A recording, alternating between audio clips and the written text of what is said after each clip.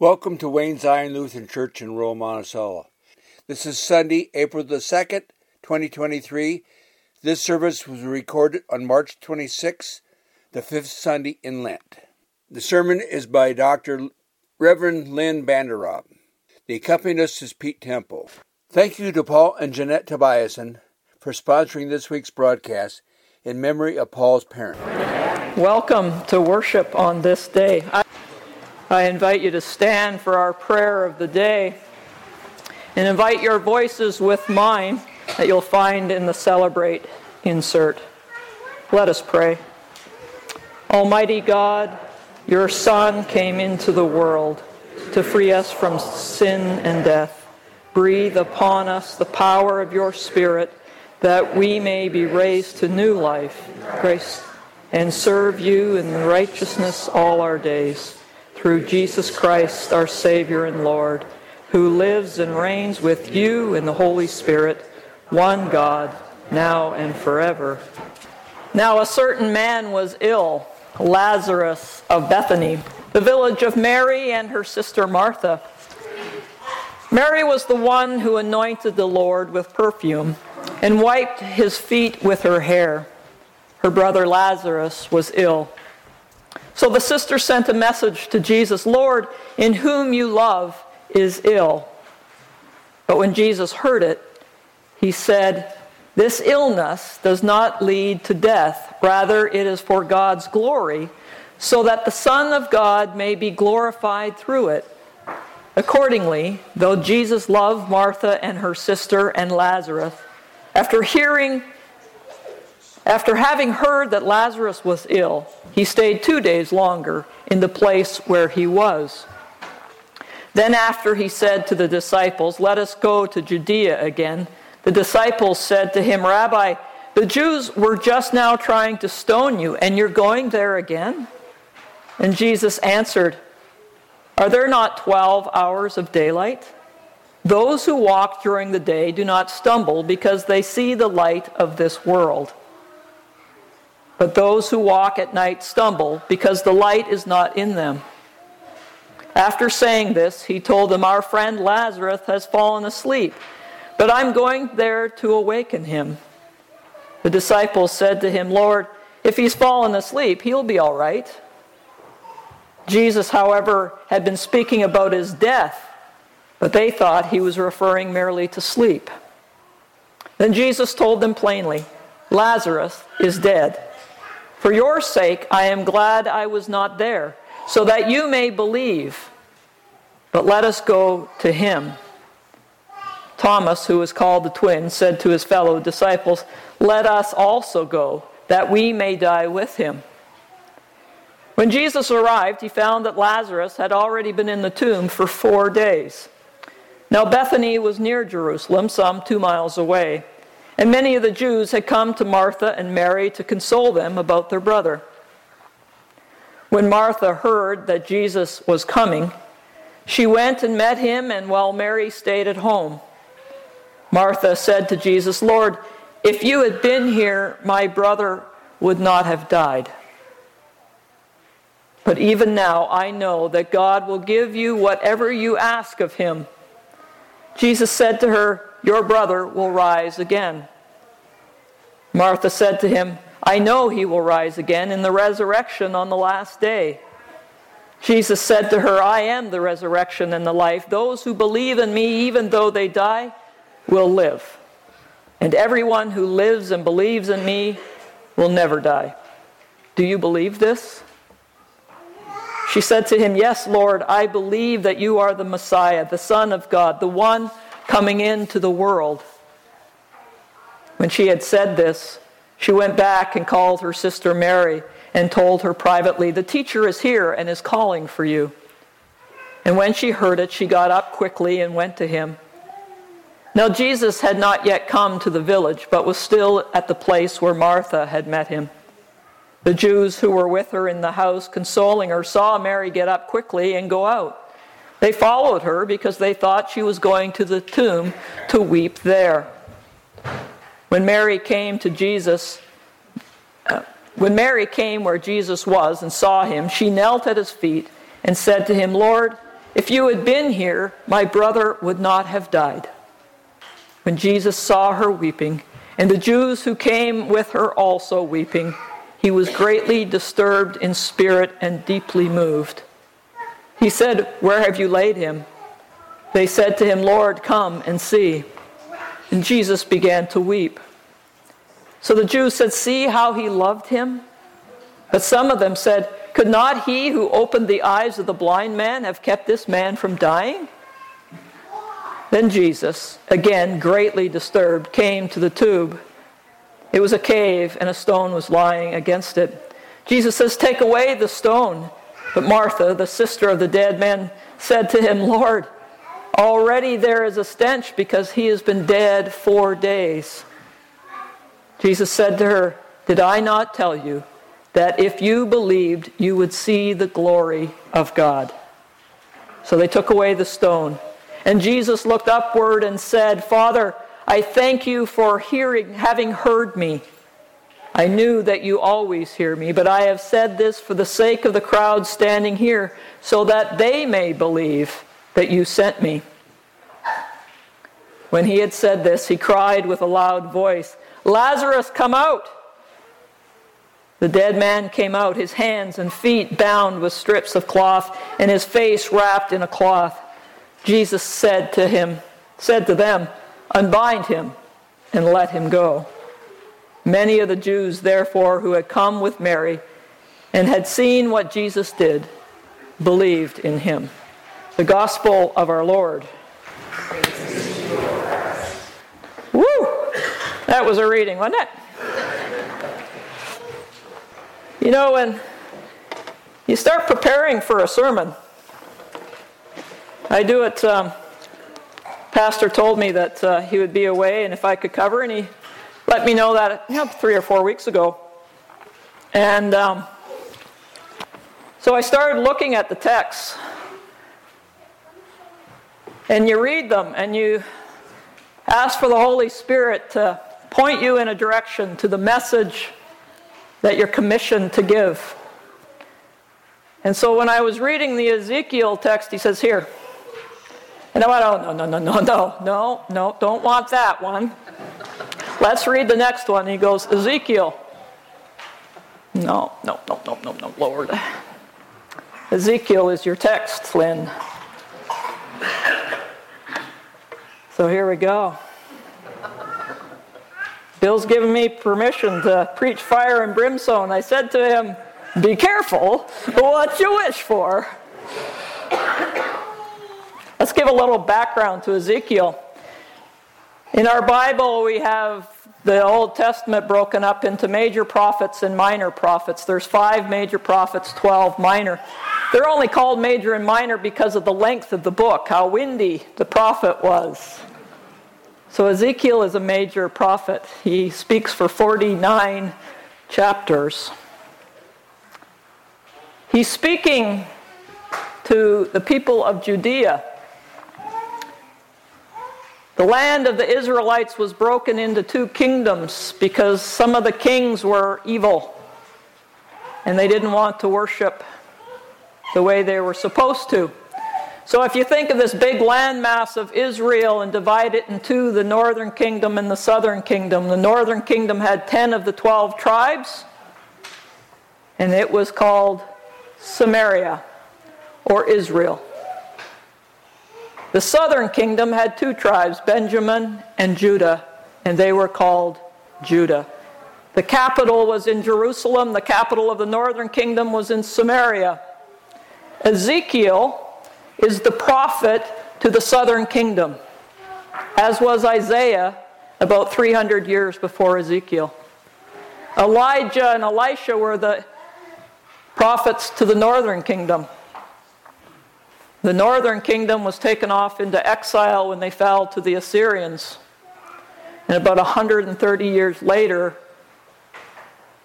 the southern kingdom of Judah went off to exile at the hands of the Babylonians. They went off to exile because they were judged by God. And that's the book of Ezekiel. The people in Judah, They had some good kings and they followed God. And they had some very evil kings and they left God. Ezekiel was the prophet before they were exiled, and he kept coming to them saying, people, listen! You're not following God's word. You've tossed this book out the window, and you're ignoring it. You're worshiping the gods of Baal. They were sacrificing their children on the altar of God. They were doing satanic worship. Evil, hideous things were happening. And Ezekiel kept going to them, stop it. Listen to the word of the Lord. And so they were taken off into exile by the Babylonians, and it was brutal. Many were killed. They desolated the temple in Jerusalem. And Ezekiel was taken away in exile as well. And he continues to speak to them while they're in exile. And so the first half of Ezekiel's book, those first 25, 30 chapters, is all about this judgment God is placing on them because of all the sin that they were doing and abominations they were doing. And now they're in exile. And so the second half of the book is where our reading kind of picks up. And there's some amazing visions Ezekiel is given. And there's hope that comes out of that. So there's always this, God says, listen to me through the prophets. Turn back to me, and I'll deliver you to the threshold of my promise. So there's warning and judgment. And God delivers them with hope to the threshold of his promise. The visions that Ezekiel has makes it abundantly clear that it was not God that left his people, but rather the people left God. He laid that statement on me yesterday. It was not God that left his people, but rather it was the people that left God. I think about our world now. God hasn't left us. We've left him. In the church, in this country,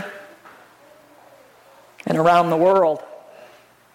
But Ezekiel was commissioned as a prophet to sound the warning, to speak God's word in the hope that some might hear and repent and live. And when we heed God's warning, it will always deliver us to the threshold of God's promise of life and hope. So looking at our text, it says, the hand of the Lord came upon me, and he brought me out by the Spirit of the Lord, and set me down in the middle of a valley. It was full of bones.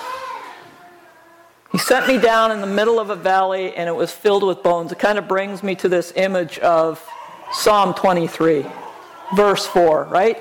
Even though I walk through the valley of the shadow of death, I fear no evil because God is with me, says the psalmist. But the hand of the Lord was on him, and he brought me out by the Spirit of the Lord. So the Lord is there, and the Spirit of the Lord is there. He led me all around them. So he's walking with them. He just didn't drop them off to let them see what was going on. God is with them to show him a very specific thing. There were many lying in the valley, and they were very dry. Not just dry, but really dry. They were very distant from God. He said to me, mortal, can these bones live? And I answered, Lord God, you know. He was basically saying, I have no idea, but God, I'm hoping you do. He was honest. If that was me, there would be a bead of sweat coming off my forehead. Then he said, prophesy to these bones. Give them direction. Prophecy is to give direction.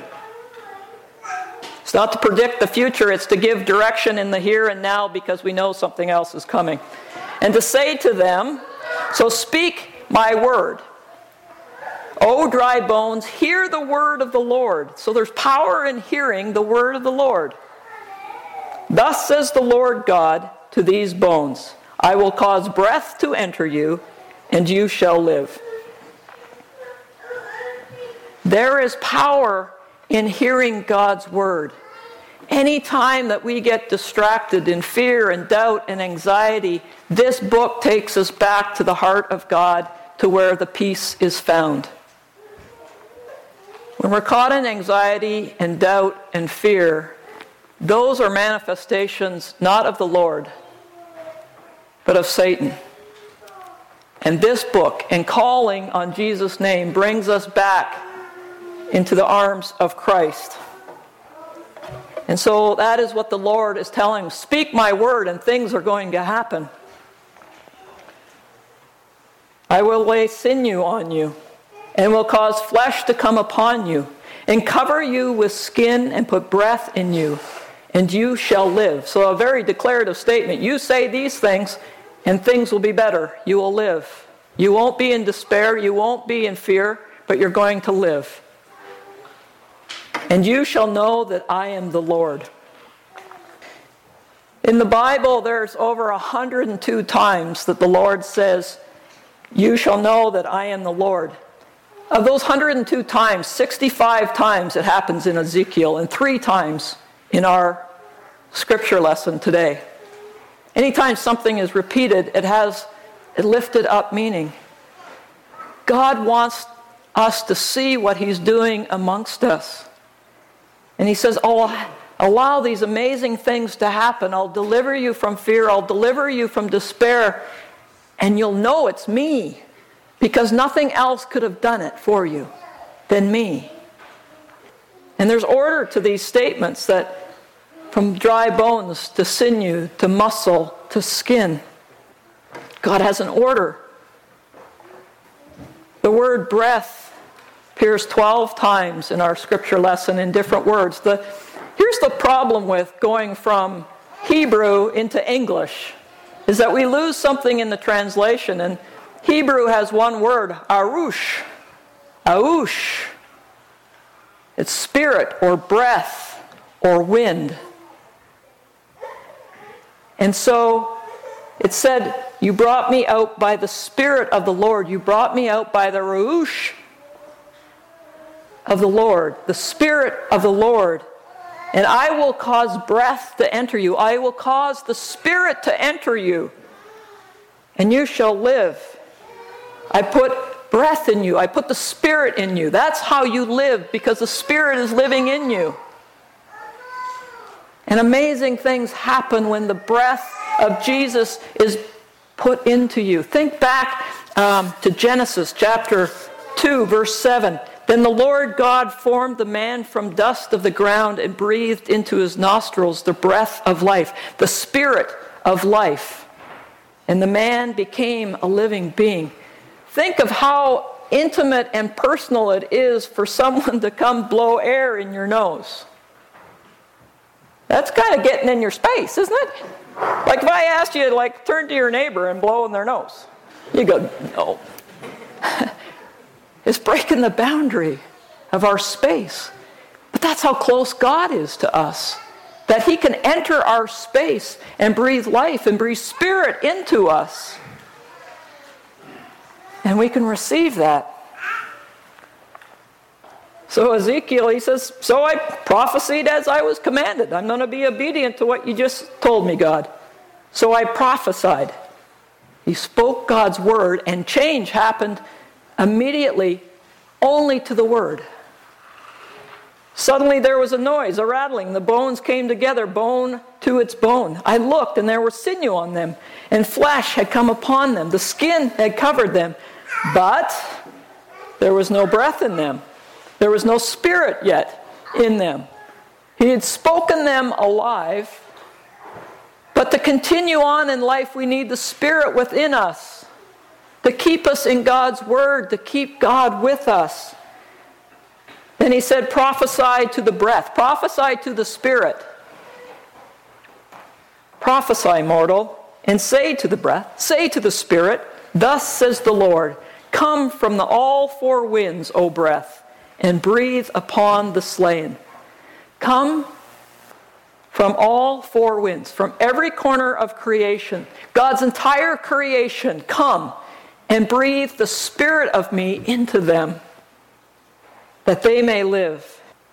I prophesied as he commanded me, and the breath came into them, the spirit came into them, and they lived, and they stood on their feet, a vast multitude. Then he said to me, mortal, these bones are the whole house of Israel. They say, our bones are dried up. Our hope is lost. We are completely cut off. What are they cut off from? They're cut off from God. They turned their back on God in abominable ways. And they felt cut off.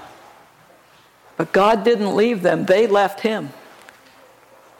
And God, in all his mercy and grace, said, therefore prophesy to them, thus says the Lord, I'm going to open your graves and bring you up from your graves, O my people, and I will bring you back to the land of Israel. He's going to fully restore them. So despite all the wicked, evil things that they had been doing, that they were judged for and taken away by the Babylonians, God says, you're still my beloved children. I'm going to breathe my spirit into you, and you will live, and I will restore you fully. That should make us pretty dang happy, because we haven't done the abominations that they have, and that promise is still for us as well. And you shall know that I am God,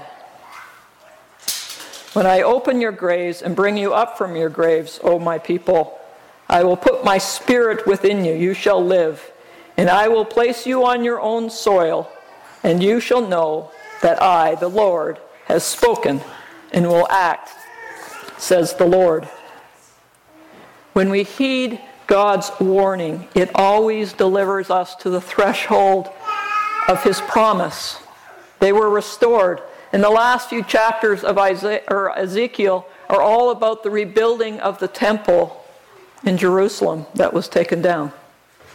They were fully restored. Anyone hear about the Asbury revival that happened in Kentucky last month? Few. So Asbury is a seminary college in Wilmar, I believe. Wilmore, Kentucky. It's a town of about 6,000 people. And they were having their normal worship service they have twice a week. And the president of the college said, it was just a normal worship. There was nothing special about it. And the worship came to a conclusion, and there was a handful of students that stayed behind. And one young man got up and he came to the front. And the Lord had put something pretty heavy on his heart. And he says, I had turned from the Lord and I've done these things. And I repent and I ask God to come fill me back in. Fill me back up with his spirit. And so his classmates came around him and prayed for him. And this was after worship. And so there's 8 or 9 students there. And some of them are texting their buddies saying, we're still here, come back. And the worship leader stayed and continued to play music. That was February 8th. Worship continued for 16 days. 70,000 people came through those 16 days of a town of 6,000 people. They overloaded the sewer system. There were some logistical problems that were unreal. There were people that came from all over the world. The man that I know that went there, I was listening to his recount of what he did, because he went and he was on the prayer team. And he said he was meeting people from Sudan that had flown over to come. Other places in Africa. There was students from 200 colleges represented over those 16 days. People were saved. They heard the word of God. They sang, they praised, there was healings. My friend that was there, he says, it was a move of God marked by humility and repentance. We're in a time of dry bones. In the church, in this country, and around the world. And there's only one thing that delivers us from that. Calling on God to come and breathe His Spirit into us again. We've turned from the truths of this book. We've stopped standing on this book as our foundation. There are abominations happening around this world, and God doesn't like it.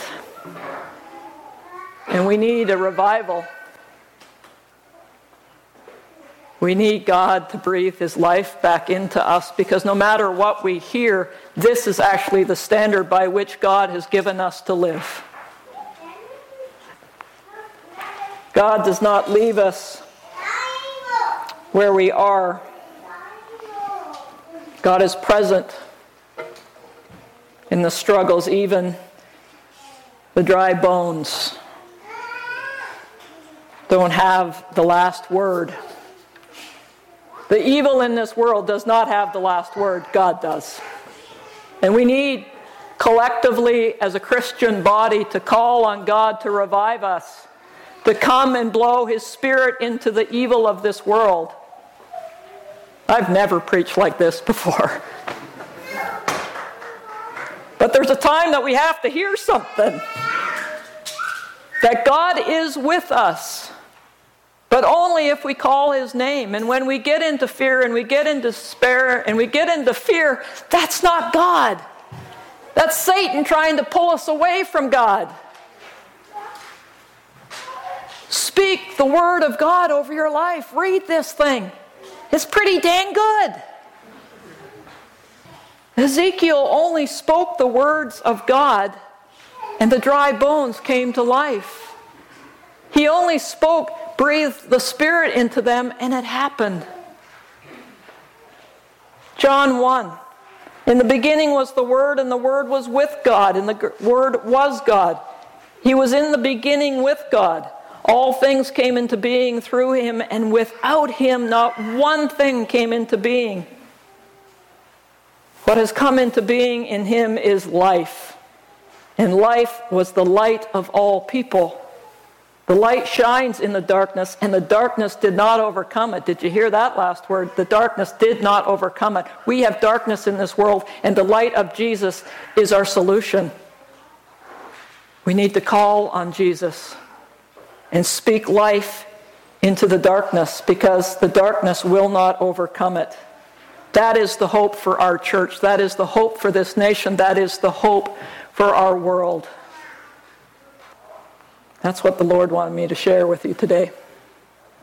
Let's pray. Good and faithful God,